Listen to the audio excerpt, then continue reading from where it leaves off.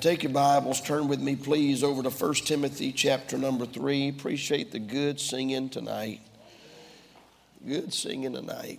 Every song spoke to my heart. I sat there while the choir was singing, the adult choir was singing. That very first song, If That Isn't Love. I listened to the choir, beautiful harmony. I got thinking about all of our missionaries all over the world. A bunch of them, little house churches and living rooms and those storefronts. Hadn't been there long enough to get a choir. And I just sat there and enjoyed the choir for them. Is that even possible? To enjoy the choir? Enjoy the choir for somebody else? I listened to it through the ears of somebody that don't get to hear it every week. Amen. It made it a little bit better. Are you in 1 Timothy 3? Stand with me, please. I'm going to read one verse.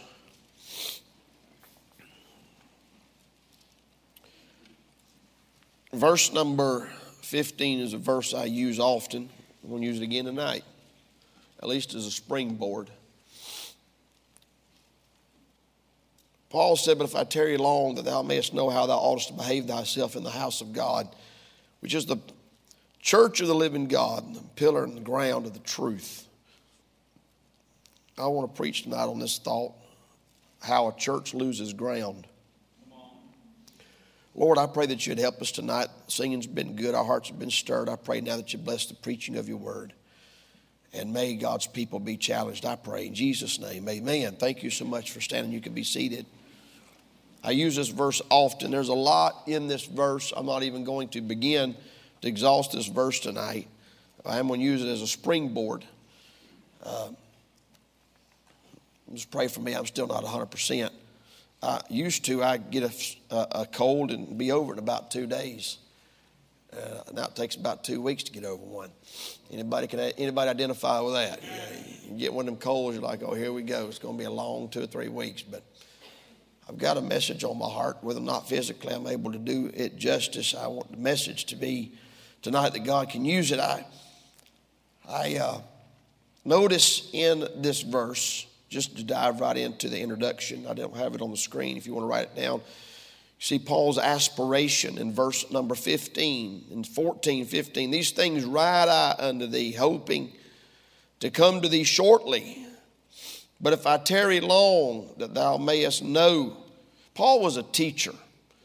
Paul was a teacher. Paul was constantly writing down things he wanted people to know. I'm going to try not to get distracted here, but I was sitting at the airport a few weeks ago. Me and Brother Adriel went somewhere. I don't remember where. It seems like I'm on an airplane every time I turn around for something or another. And I have TSA pre-check, which means I don't have to take my shoes off and take my belt off, and I don't have to take my laptop out of my bag, and I can just zip right through there. But Brother Adriel, he had to go stand in line. I told him, I said, I'll meet you on the other side, amen. And I went through the short line, and he went through the long line. And he must have been in a long line, because I sat there and I was reading my Bible on my phone. I was reading in Ecclesiastes, and a verse jumped off the page at me. I had no intentions of going right here, but I'm going to go here because God told me to. Talking about Paul having the heart of a teacher. And it talked about Ecclesiastes 12. Somebody might need this tonight. The preacher was wise, verse 9, because because the preacher was wise, he still taught the people knowledge. Longer I'm in the ministry, the more I realize the need for teaching. Yes, sir. Amen. And don't misunderstand me. I'm not talking about as a substitute or a replacement for preaching. And those are two different things. All right. Teaching is a systematic academic approach to a subject. And the women are commanded in Titus 2 to teach the younger women. Everybody can be a teacher to some extent, I guess. They should be, I guess. But there's no substitute for preaching. Preaching forces you to make a decision about what's being preached. There's not a lot of preaching anymore, a lot of teaching. A lot of preachers label themselves as teachers. I'm a teacher preacher. No, you just don't like to back people up in the corner. Why don't you just go ahead and say it, tell it what it is. You don't like to force people to make a decision. Preaching does that. It forces you to make a decision about the subject. But the preacher was wise in verse 9 of Ecclesiastes 12 and still taught the people knowledge. Yea, he gave good heed and sought out and set in order many proverbs. The preacher sought to find out acceptable words, always looking for the right way to say it. Always looking for that powerful word that can spark, motivate a person to do something. That which was written was upright, even words of truth. Verse 11, words of the wise are as goads. We would know that as like a cattle prod. A goad, a little sharp stick they would use. I'm thinking about a missionary we had in here one time that brought one with him. Who was that, remember? Brother Jeff Porter from Africa brought one of those sharp sticks up here with him, a goad. And as nails fastened by the masters of assemblies. I guess you'd have to be a builder, a framer maybe to understand that. The importance of that. He wanted to get it nailed down where it won't move. Amen. Which are given from one shepherd. And further by these, my son, be admonished. Of making many books, there is no end. And making many books, there is no end. He's talking about a wise preacher. He's talking about a preacher that's wanting to teach people things and motivate them and goad them and nail some things down. And right in there he talks about making books. We don't have enough independent Baptists writing good books. I've gone to places where preachers get up and they rip you over the coals for buying all the wrong books, with all the wrong Bible translations and all the wrong doctrine in them, but they ain't giving a whole lot of alternatives. Amen. I just felt like throwing that out there. Paul was a teacher. Paul was constantly writing things because he wanted some people to know some things. And all right, back in our text, I just felt like going over Ecclesiastes. I'll say more about that later, I guess. One reason why I write, David said that my hand or my mouth is the pen of a ready writer. Did he say my mouth or my hand? My tongue is the pen of a ready writer. Well, I've been thinking about that for about 3 weeks. My tongue is the pen of a ready writer. How'd you like to be able to say that what you're saying is worth writing down? You're saying something that's substantial enough needs to be wrote down. I'm just throwing this out for whoever. Marissa's got a new book out. It's in the bookstore. We ordered a whole bunch of them. Some of y'all don't know what's in there. She's working on number 2 or number 3. And I'm proud of her. Writing books. Amen. Paul said, these things write I unto thee. We wouldn't have a Bible if men of God didn't write stuff down. That's deep, ain't it? That's real deep. We would not have a Bible if men had not written things down. Okay. There might be some of you in here, maybe you can't preach. Maybe God don't want you to preach, but he might want you to write.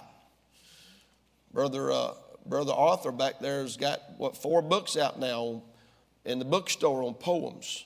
When you read those, you know what they are? They're goads. They stir you. They motivate you. I'm trying to get past this point right here, but I feel like I need to say that. These things write I unto thee, hoping to come to thee shortly. But if I tarry long, that thou mayest know. I want you to know some things. Paul's aspiration that he might know some things. Secondly, Paul's admonition that thou mayest know how thou oughtest to behave thyself in the house of God. You've heard me preach that a dozen times in a dozen different ways. I won't labor that point tonight, but Paul was a firm believer that there was something different about the church. And we ought to behave different at church. There's a different culture at church. Amen. If the church looks like a nightclub or something wrong, it didn't start out that way. Somebody fooled with it. Somebody messed with it. If the church looks like a show, if it looks like something you'd see at Dollywood or Six Flags, there's something wrong with it. God didn't intend for that. Something different about the church. And I, for one, still believe in being reverent at church. I know we got people that come to church every service, didn't grow up in church. They don't know how to act in church, and I get that. But I was taught to go to the bathroom before church. Not during the first song or the second song. If some of y'all go to the bathroom on your job as much as you go at church, I don't know how you make your boss any money at all. Go to the bathroom, get some water before church, and then come to church and sit down and enjoy the church service. But I ain't going to preach on all that. This is Paul's admonition that thou oughtest to behave thyself in the house of God. Thirdly, we got Paul's analogy. He says the church of God, which is the house of God, which is the church of the living God, the pillar and the ground of the truth. And he referred to the church using two different analogies here, two different words. He called it, first of all, the pillar. That's a symbol and a picture of strength. And then you've got the ground. He called it the ground of truth in verse number 15. That speaks of stability. What I want to preach about tonight is how church loses ground. And I guess this has just been kind of percolating in the back burner of my heart since last week when I went down to Kings Mountain, North Carolina, and I was asked to be in that church planners conference. Brother Stephen Sykes is a missionary out in New Mexico, church planner. He's planted 3 churches in New Mexico, and I've known him for a number of years, and there were other church planners there as well. Brother Todd Bell was there from Maine. He started 8 churches in Maine. And I had the opportunity to preach a couple times and do a couple of morning sessions, which I thoroughly enjoyed doing. But while I was there, I was really bothered by the statistics that Brother Sykes shared with us. By the way, he doesn't do this conference every year. He tries to do it every 10 years. So 10 years ago, he took and he went through every city, every town in the United States, entered in the data. He was a statistics data analyst for a Fortune 500 company before God called him into the ministry, and he's got a knack. Can I say that? He's got a knack for that. We'd probably be bored to tears, but he got on the computer, and after hours and hours of study, he was able to come up with a pretty good idea of where we're at in the United States as far as the need for churches. I shared this with you just the other week, and I'm not repeating myself. I want to expand on it just a little bit. Because when we sat there, he started out with his presentation. He had a presentation, and I've got the book here that he did of his presentation. Every page is a different slide that he showed during his State of the Union address on Monday night. And I was absolutely floored at how much ground we've lost in America.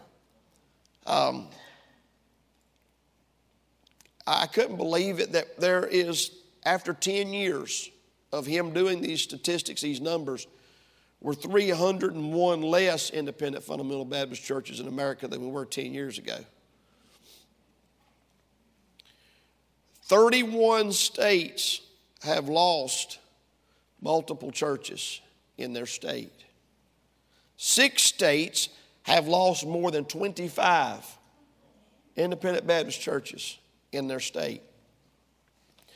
And I'm not going to stand up here and read off all these numbers, but it's unbelievable when he gave the population based on two can I say baseline stats. He had to have some sort of a point to go off of. He called it 2 assumptions. And the two assumptions was that every church that he looked at, that he counted as being an independent Baptist Bible preaching church, he worked under the assumption that every one of them was a soul winning church. And we know that all of them's not. And the other assumption that he worked off of to establish a baseline was that every church is not only a soul winning church, but is reaching 5,000 people a year. And we know that that's also not very realistic. But he had to start somewhere. So that was his assumption. And with that statistic that I just gave you as a qualifier, he began to rank the states in the United States. And New Jersey is at the top of the list. Only 3.9% of the state is being reached. With the two churches that I just gave you, which you and I both know is probably maybe half of that would be right. California, only 4.07% of California is being reached. Now, there's some crazy things happening in California. But what do you expect? What do you expect? Utah, only 4.5%. Maryland made the top 10. Maryland, only 7.53% of Maryland is being reached. And we wonder what the problem is. Can I say it tonight? Churches are losing ground. We're losing ground in America, but we're losing ground on a church level. And that's why it's happening. Satan is just chipping away at the pillar and the ground of the truth.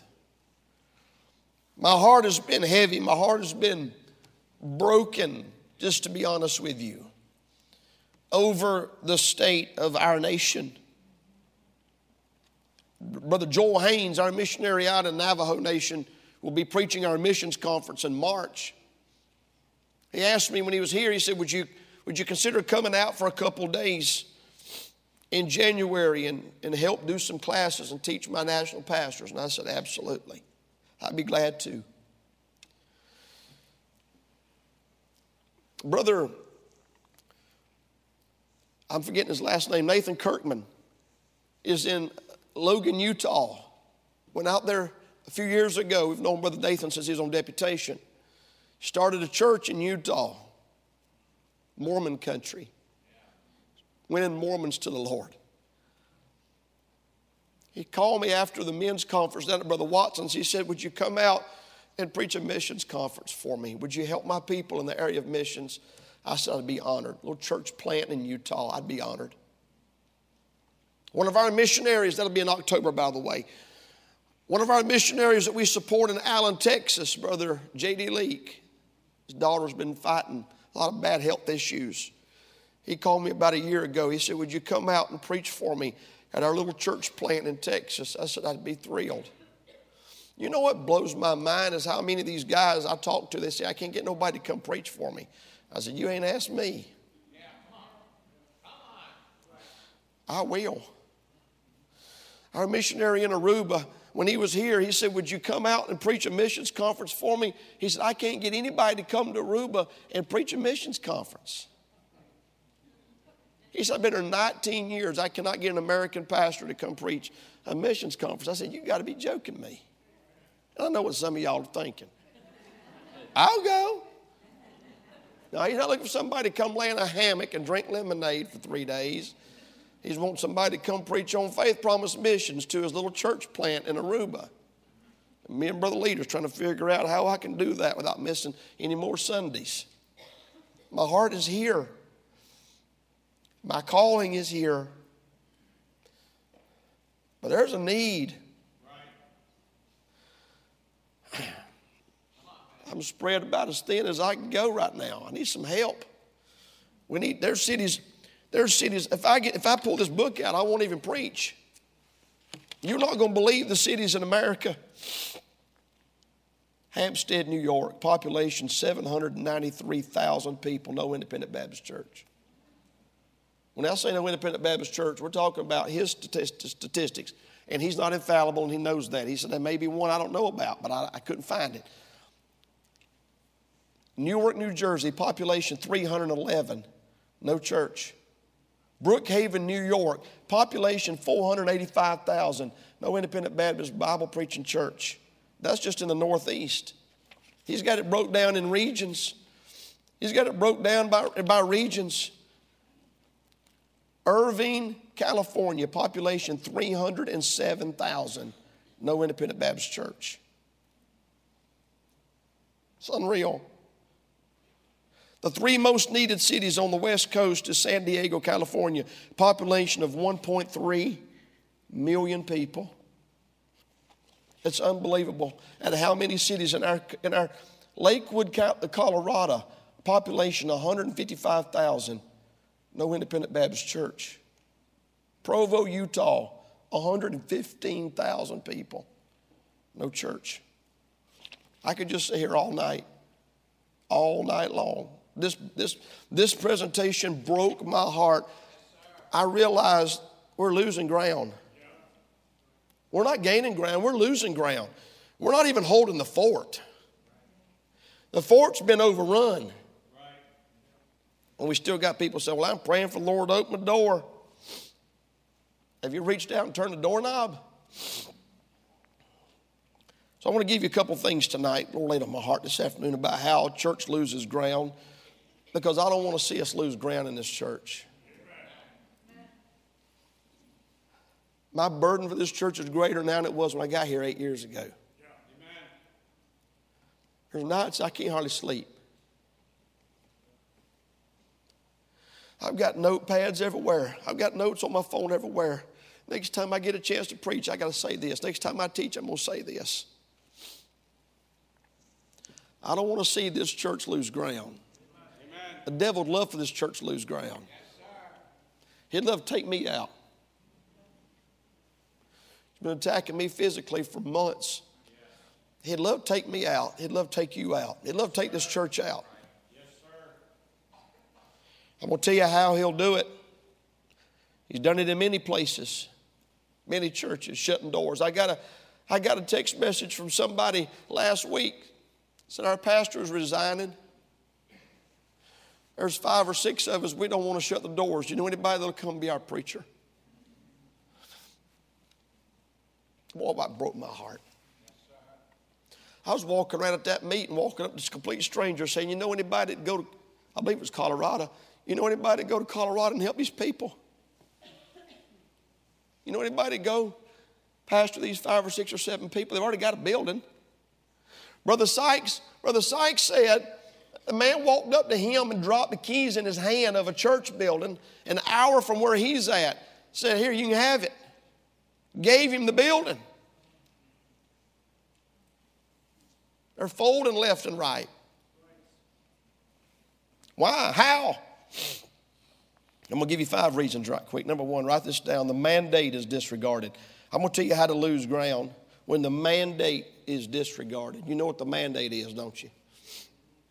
Getting souls saved. A church ever stops getting souls saved, the death knell begins to ring. A church that fails to win souls and fulfill the Great Commission will soon cease to be. I was reading in Acts chapter number 5. I read Acts a lot. I like what God did in Acts. I like that early church. People say, I'm old-fashioned. How old-fashioned are you? You want to go back to the 70s? You want to go back to the 50s? You want to go back to the 1800s? I'm for going all the way back to Acts 2, to be honest with you. That's God's prototype of the church, Acts 2. When he unveiled that church at Pentecost, that is what he wanted the church to look like. Multinational, multiracial, racial. People getting saved every day. In Acts 5:14, the believers, the Bible says, the believers were the more added to the church. Multitudes, both of men and women, I read that verse and it stopped me. I thought, I wonder how many got saved. Because in Acts 2:41, 3,000 got saved. In Acts 2:47, they were getting saved daily. In Acts 4:4, the Bible says about 5,000 got saved. You get to Acts 5:14, it just says multitudes of men and women were added. You got to wonder how many got saved when it just says there was a whole bunch of them. It already named 3,000. It already named 5,000. Now it just says there was more added. They was just getting saved by the multitudes. Now I want to be in a church like that. I want to be in a church where people getting saved is a common occurrence. But you'd be shocked at how many churches people don't get saved for weeks, months. Believers were the more added. I believe we fail to understand just how important it is to God for people to get saved. The Bible says there's rejoicing in the presence of the angels over one sinner that repenteth. Well, Brother Samuel used to quote that verse all the time. It didn't say the angels were rejoicing. It said they was rejoicing in the presence of the angels. The choir sung that song, The Value of One. When they were singing that first song, If That Isn't Love, I had hot tears running down my face. I thought, boy, I want to hear that choir sing another song. I looked at Brother Caleb, I said, can y'all sing another one? And I started to say, sing The Value of One, but I didn't, because I didn't know if he had it in front of him or not. He said, we're going to sing The Value of One. I said, The value of one. Rejoicing in the presence of the angels over one sinner that repenteth. If we ever as a church lose that, you can go ahead and carve out the tombstone. The Great Commission, the Great Command, Brother Sam used to call it, the Great Command.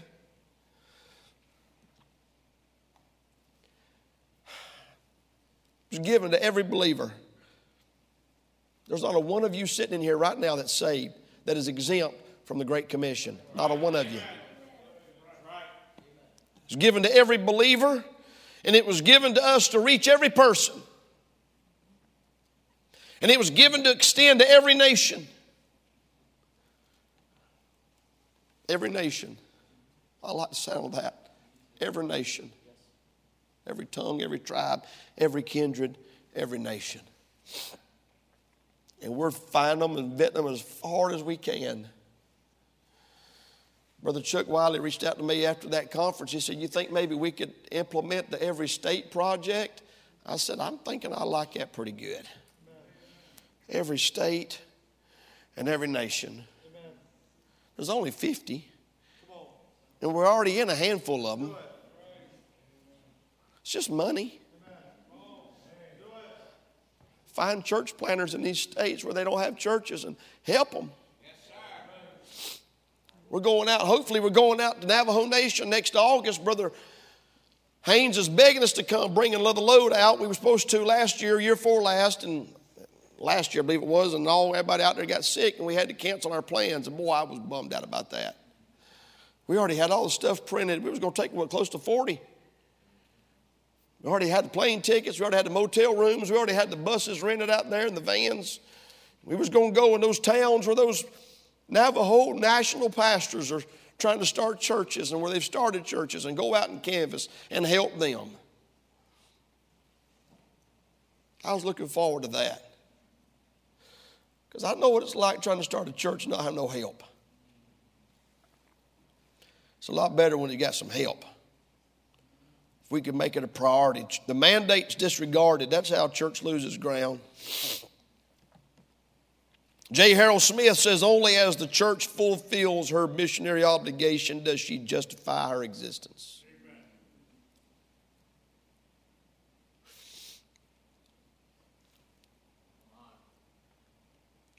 I was talking to a pastor down there, a preacher was giving his testimony down there at the meeting. He said they knocked on the door and man come to the door and he said, can I help you? He said, yeah, we're so-and-so from so-and-so Baptist Church. So the man walked out on the front porch and said, he looked around. Y'all are Baptist? He said, the only people that's knocked on my door for the last 20 years was Mormons. He said, you're the first Baptist to knock on my door.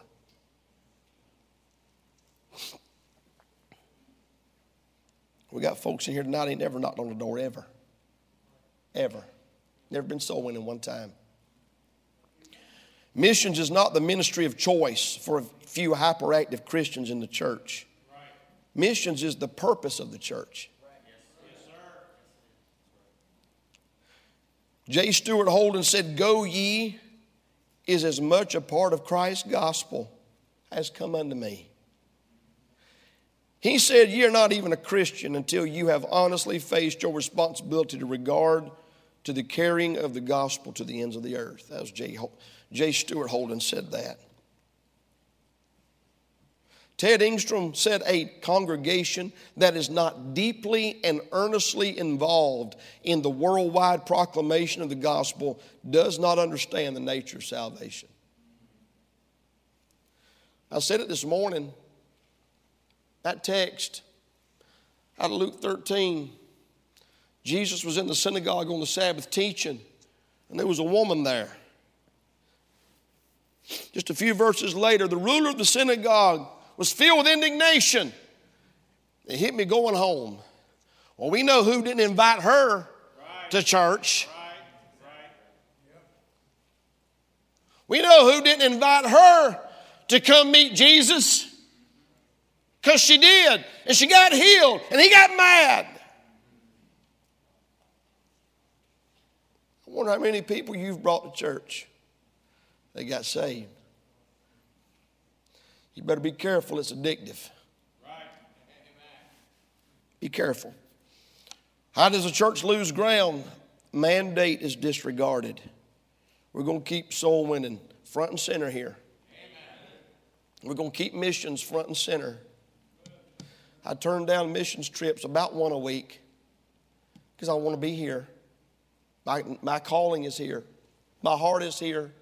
My burden is here. But I turn down a missions trip about one a week. People begging me to come. I can't be in but one place at a time. Personally, physically, I can only be in one place at a time. But through Faith Promise Missions, we can be in a whole bunch of places at the same time. Amen. Amen. Number 2, how a church loses ground is when the message is disputed. Ever get to the place to where you come to church to listen to the preaching so you can argue and debate? That church is in for a lot of hurt. I sat across the table from a preacher friend of mine.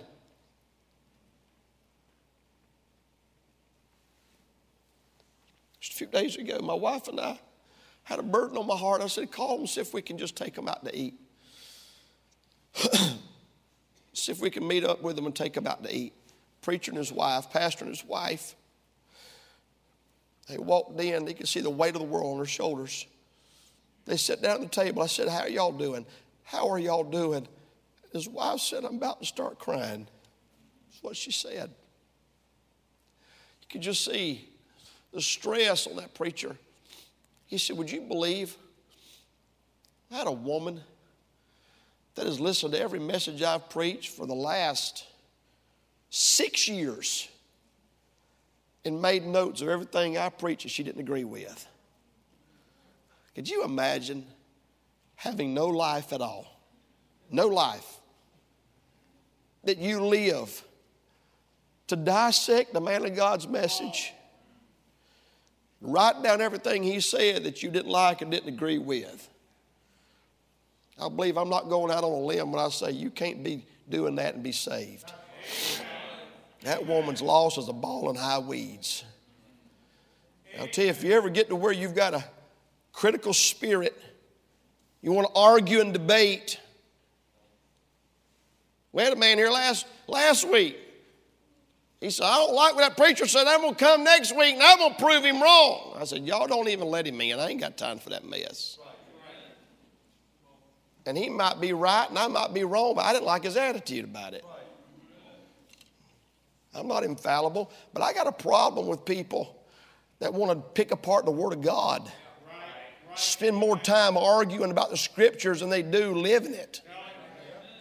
And I'm going to tell you something else. I know some people that the only time they ever study that Bible is to try and defend some kind of sin in their life. That crowd really gets under my skin. Well, I've been studying. That's the only thing you studied in the 20 years you've been saved, is trying to find some way to prop up what some man of God said was a sin in your life. Now you want to dig and you want to study. You need to get right with God. Is everybody okay? They don't ever study anything except trying to prop up and defend some sin, some worldliness, some carnality.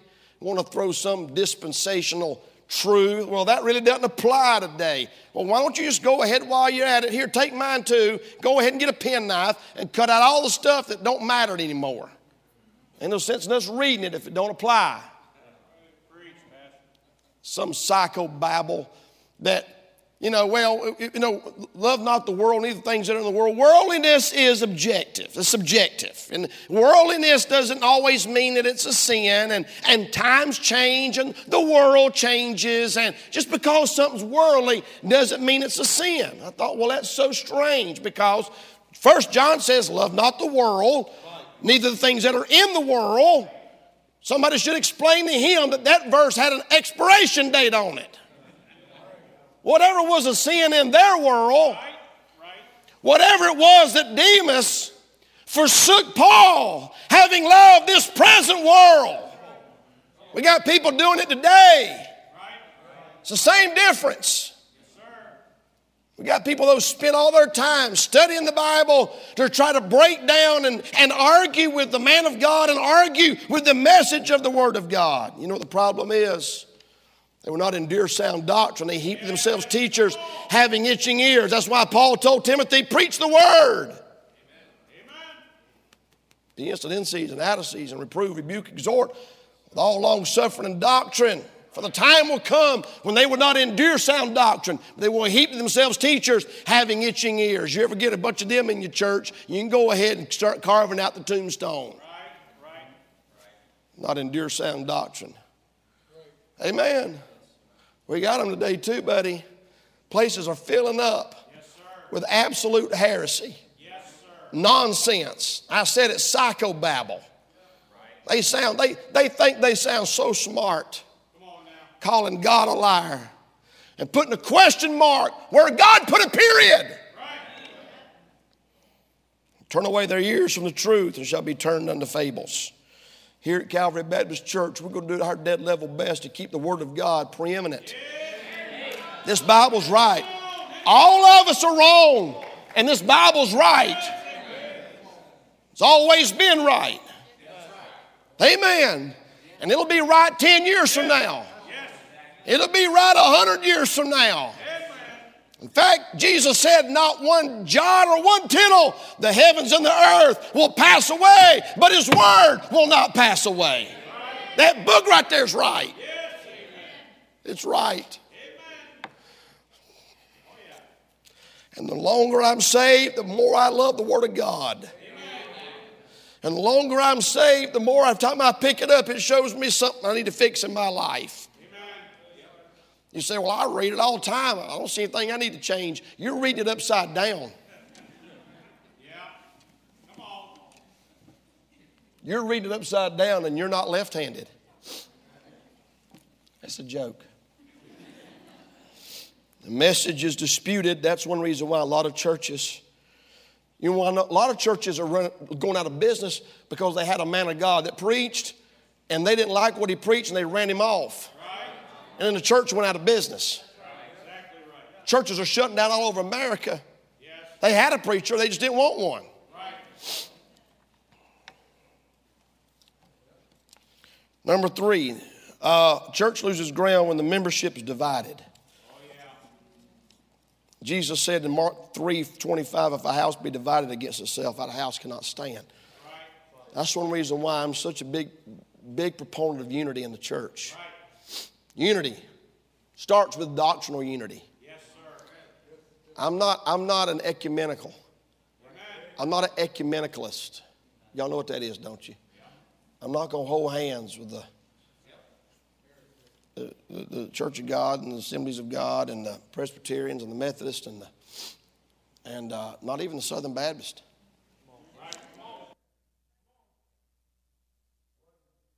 I'm not even going to hold hands with a bunch of independent Baptists. We ain't the same. Can two walk together except they be agreed? The answer is no. I get invited to stuff all the time. All these guys are going to be there. Well, I'm not coming. I'm not rude about it. I say thank you for the invite, but I'm not coming. I'm not sitting at a table with a bunch of people that believe you can lose your salvation. That believe you have to be baptized to get to heaven. I'm not sitting at the table with a bunch of people that believe in getting saved by works. Come on now. That's heresy. I'm not sitting at the table with people that believe everybody can't get saved. I'm not sitting at the table with somebody that believes that the blood of Jesus Christ does not have the power to save everybody. I'm not sitting with them. I'm not going to their meeting. I'm not. I've been invited to preach before, and I said, hang on just a second. Let me ask you a couple questions. I'm sorry, I appreciate you, but I can't come preach for you. Oh, preacher, you're just being a stick in the mud. Tell me something I don't know. But I believe in doctrinal unity in this church. That's why before you join this church, you got to read the doctrinal statement, and you got to look me in my God-given eyeballs and tell me you agree with it. Before you join. I don't want you 6 weeks from now or 6 months from now or 2 years from now saying, oh, I don't believe that. Well, you said you did, or you couldn't join. A lot of these churches open the doors of the church every service. If you want to join our church, come on down. And they're letting everything and everybody join their church. You better watch it. Little leaven leaveneth the whole lump. Amen. Paul said in Romans 16:17, I beseech you, brethren, mark them which cause divisions and offenses contrary to the doctrine which ye have learned, and avoid them. Don't let them in. Don't let them in.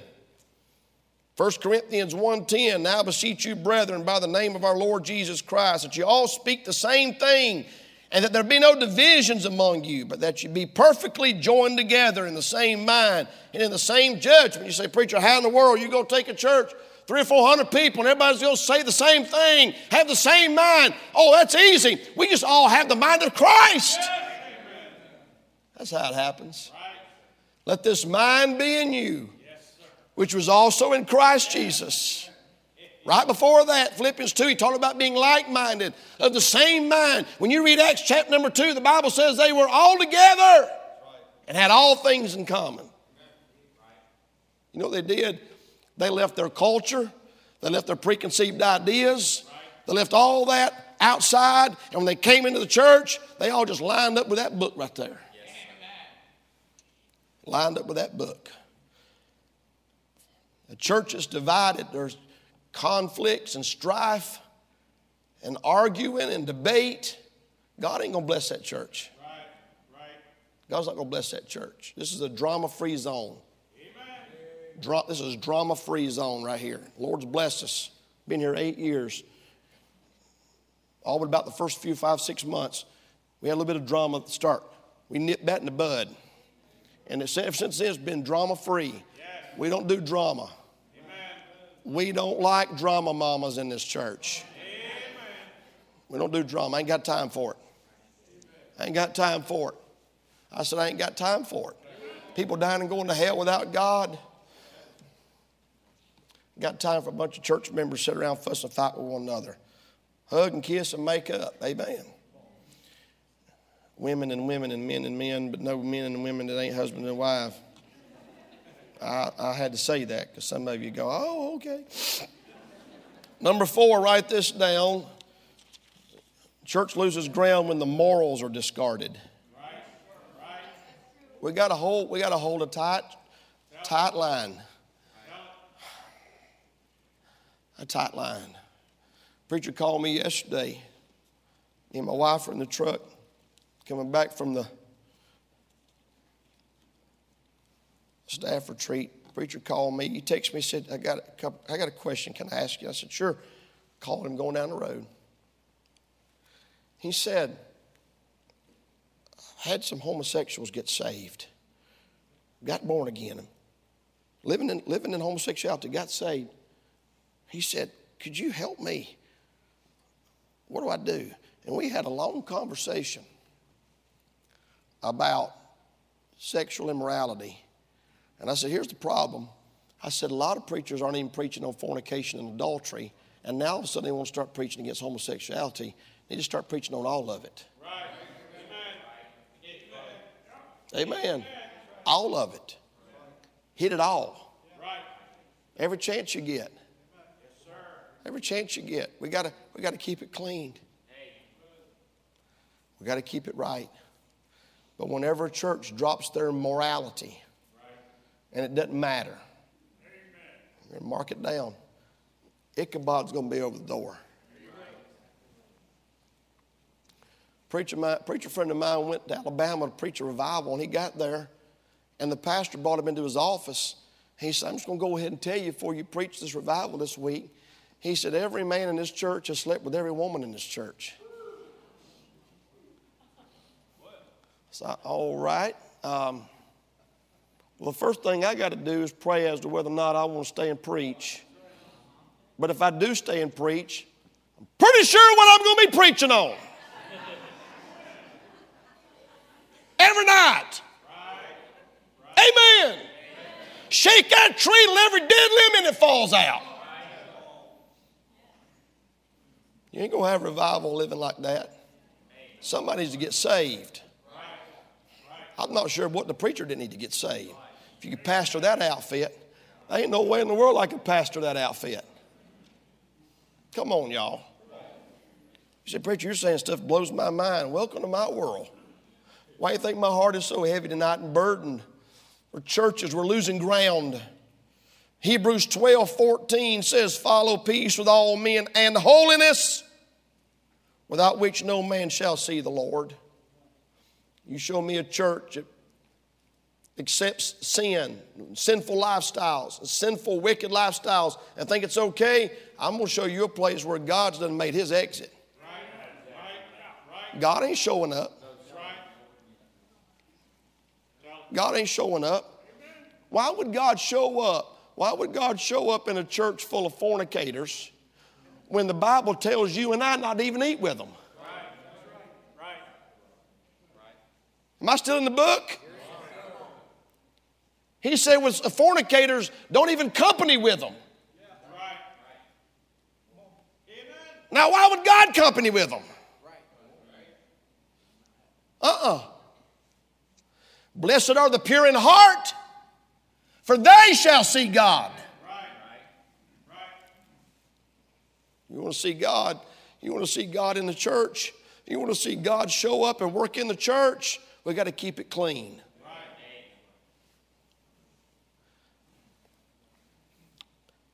I'm talking about when the morals are discarded and anything goes and nothing's wrong. Situational ethics. Well, preacher, you just don't understand my situation. You can stop right there. I don't understand your situation, but I understand the Bible. And that's pretty much all that counts at this point. Amen. You ever start defending your sin, expect everybody else to defend your sin, you're part of a church that's going to shrivel up and die. Church is the pillar and the ground of the truth. Truth is not based on circumstances. It's not based on situational ethics. It's based on truth. Sanctify them through thy truth. Thy word is truth. Number 5. Is everybody okay? Churches lose their ground when number 5, the ministries are disbanded. Yes, sir. Boy, I'm seeing churches, they just stop trying. Start cutting out their Wednesday night service. Start cutting out their Sunday night service. They drop the bus ministry. Drop the bus ministry. They drop soul winning. Well, we used to go soul winning, but we couldn't get anybody to show up, so we quit having it. You're a loser. That's what you are. Instead of preaching on soul winning and getting people involved in soul winning, you just complied with their disobedience, and churches shriveling up on the vine because their ministries have been completely disbanded. I have never been more invigorated to fulfill the Great Commission, which, by the way, the first two is the easy part. In fact, God's been wearing me out about that third part. Lord's been wearing me out about that third part of that Great Commission. You know it's a three-part Great Commission, right? Get them saved, baptized. What's that third part? Y'all say it out loud. Keep quoting it, Brother Gene. You quit. Say it again. All things. Teaching them to observe all things. Here's the third part of the Great Commission. Are y'all ready? Put your seatbelt on. Put your seatbelts on. This is where God's been wearing me out, Brother O'Donnell. This is where God's been wearing me out. Teaching them to observe to do all things. Is that what it says? Am I quoting that right? Teaching them to observe all things. Observe. That don't mean tell them what it says. It means teach them to do it. And that is where we've dropped the ball, Brother Rolf. We thought, well, I told them what God wanted them to do. It's up to them. No, the third part of the Great Commission is to teach everybody that gets saved and baptized, teaching them to observe, are you ready for this? All things. Not just 3 or 4 or 5. Well, the Lord's been wearing me out about that. And I'm a second-generation missionary, Brother Bittner. I was fulfilling the Great Commission when I was a little boy with my daddy on the field. And God is wearing me out about that part right there, teaching them to observe all things. That is the job of the church. You feel how tight it's getting in here? Well, if we could just get them to do 3 or 4 or 5 things. No. He said teaching them to observe all things. Ephesians 4, and he gave some pastors and teachers for the perfecting of the saints till we all come together in the fullness of the stature of Christ. Right. The Great Commission means making disciples out of new converts, right, and staying on them and teaching them until they do everything he said do. Amen. You know we've dropped the ball on that. Yes, sir. We've dropped the ball on that big time. I wonder why our churches are so weak and so anemic that 2 people can have a little spat in the parking lot and get completely out of church and never go back again. Something was bad wrong way back before that little spat in the parking lot. Right. Yes, sir. Churches are falling apart left and right. Doors are shutting. Devil's wreaking havoc in our churches. And we're just cutting back on ministries. Lack of vision.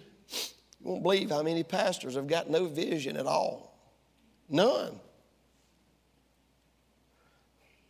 You know what's heartbreaking? When somebody calls me or my wife and says, my pastor, I just don't know what he wants. I don't know what he wants us to do. I don't know what his vision is. Lack of workers. Lack of training. See, we got leadership orientation coming up on Saturday. I'm going to do my part. I'm going to do my part to help train, help teach. Define my expectations and what I believe God's expectations are. But you got people that says, well, it's too strict. That church is so strict, I can't do nothing. What you mean is you're so wicked and worldly that you're not qualified to serve in any area. That's what you meant to say. You just didn't say it.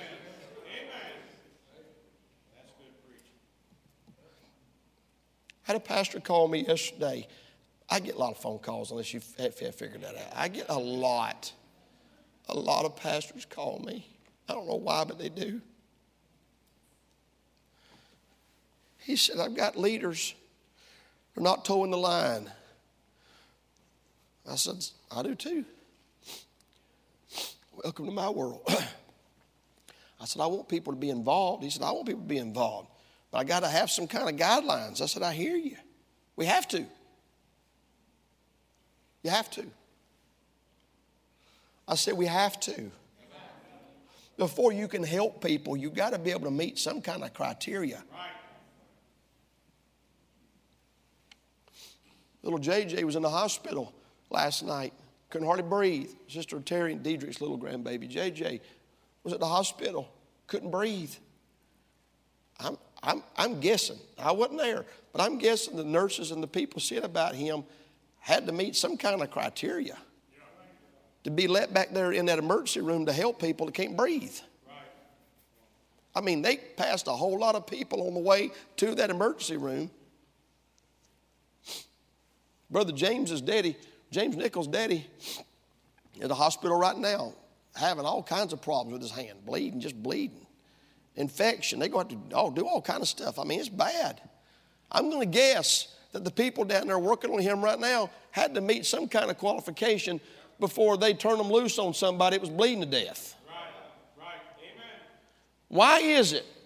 Why is it that we expect the guy running the drive-thru at Burger King, when he's hired, to meet some kind of criteria and watch the orientation video, and learn how to upsell that apple pie they always ask you if you want when you don't want it? Would you like a hot apple pie with that, sir? Did I ask for a hot apple pie? No, I did not. I want a Whopper, large fry. Would you like cheese with that? No, that would be a Whopper with cheese. It's on your menu. Upselling. They teach them how to do that. They have to watch the orientation. They have to wear the uniform. And they train them how to do the job. Why is it that the church of the living God, which is the pillar and the ground of the truth, is expected to let anything and anybody handle the Word of God? Stand before the congregation. Moses looked at Korah. I mean, Korah is a first-class rebel. He done gone around and got 250 men of renown rise up against the man of God. And you want to know what Moses' first response to Korah was? Seemeth it to you a small thing, a light thing? That God let you stand before the congregation? We don't just let anybody up here. You had an opportunity and you're blowing it. Is that not what he said? That's the first thing he said. Can't believe you. Do you know how many people, Korah, wish they were you? Wish they could stand in the place of the Levites? Do you know how many people wish they could handle the tabernacle? Do you know how many people wish they could handle the furniture of the tabernacle? Do you know how many people wish they could labor alongside me and Aaron? And you had an opportunity and you blew it. Somehow or another in the local church, pastor has some guidelines, some expectations. People get all worked up. Well, I'm going to go somewhere where I can serve the Lord. You can serve Him here. We got plenty of things to do here. We just got to have some rules. We got to have some guidelines. And my position is this: if it's important enough to you to serve, you'll be more than glad to meet whatever criteria is asked.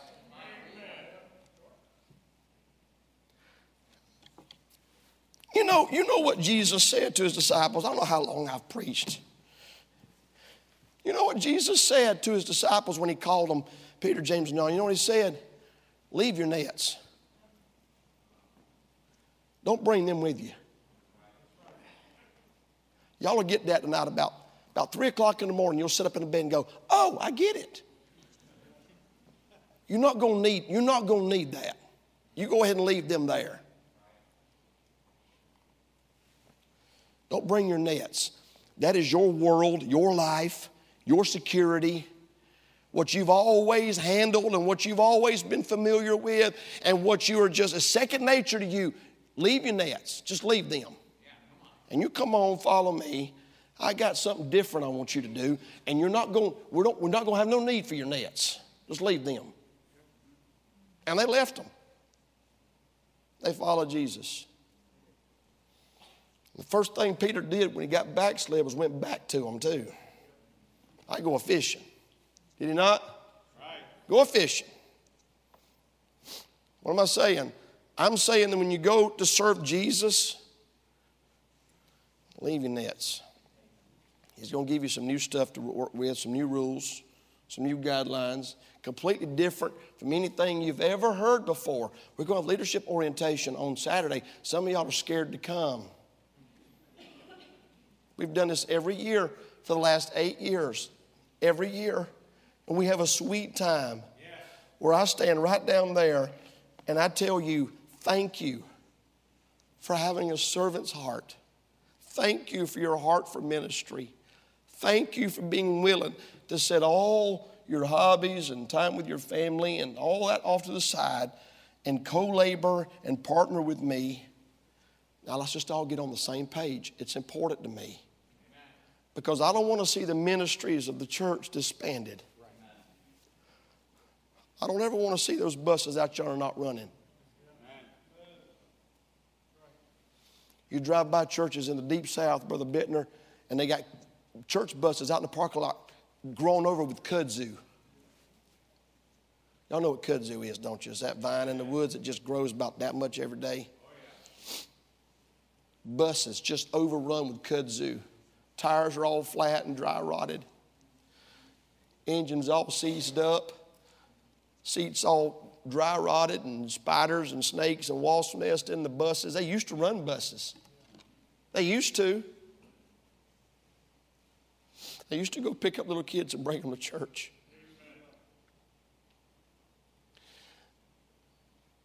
I came back to the church this afternoon. It was almost 2 o'clock.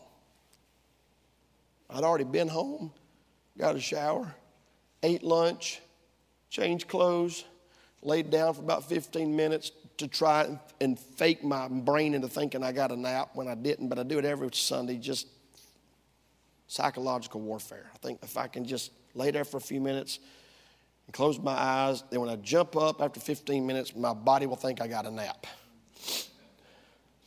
It don't work, but I keep trying it anyway. Got dressed, jumped on my motorcycle. I was coming back to the church, and guess what I saw coming across Merritt Boulevard at 2 o'clock this afternoon? Church bus full of kids.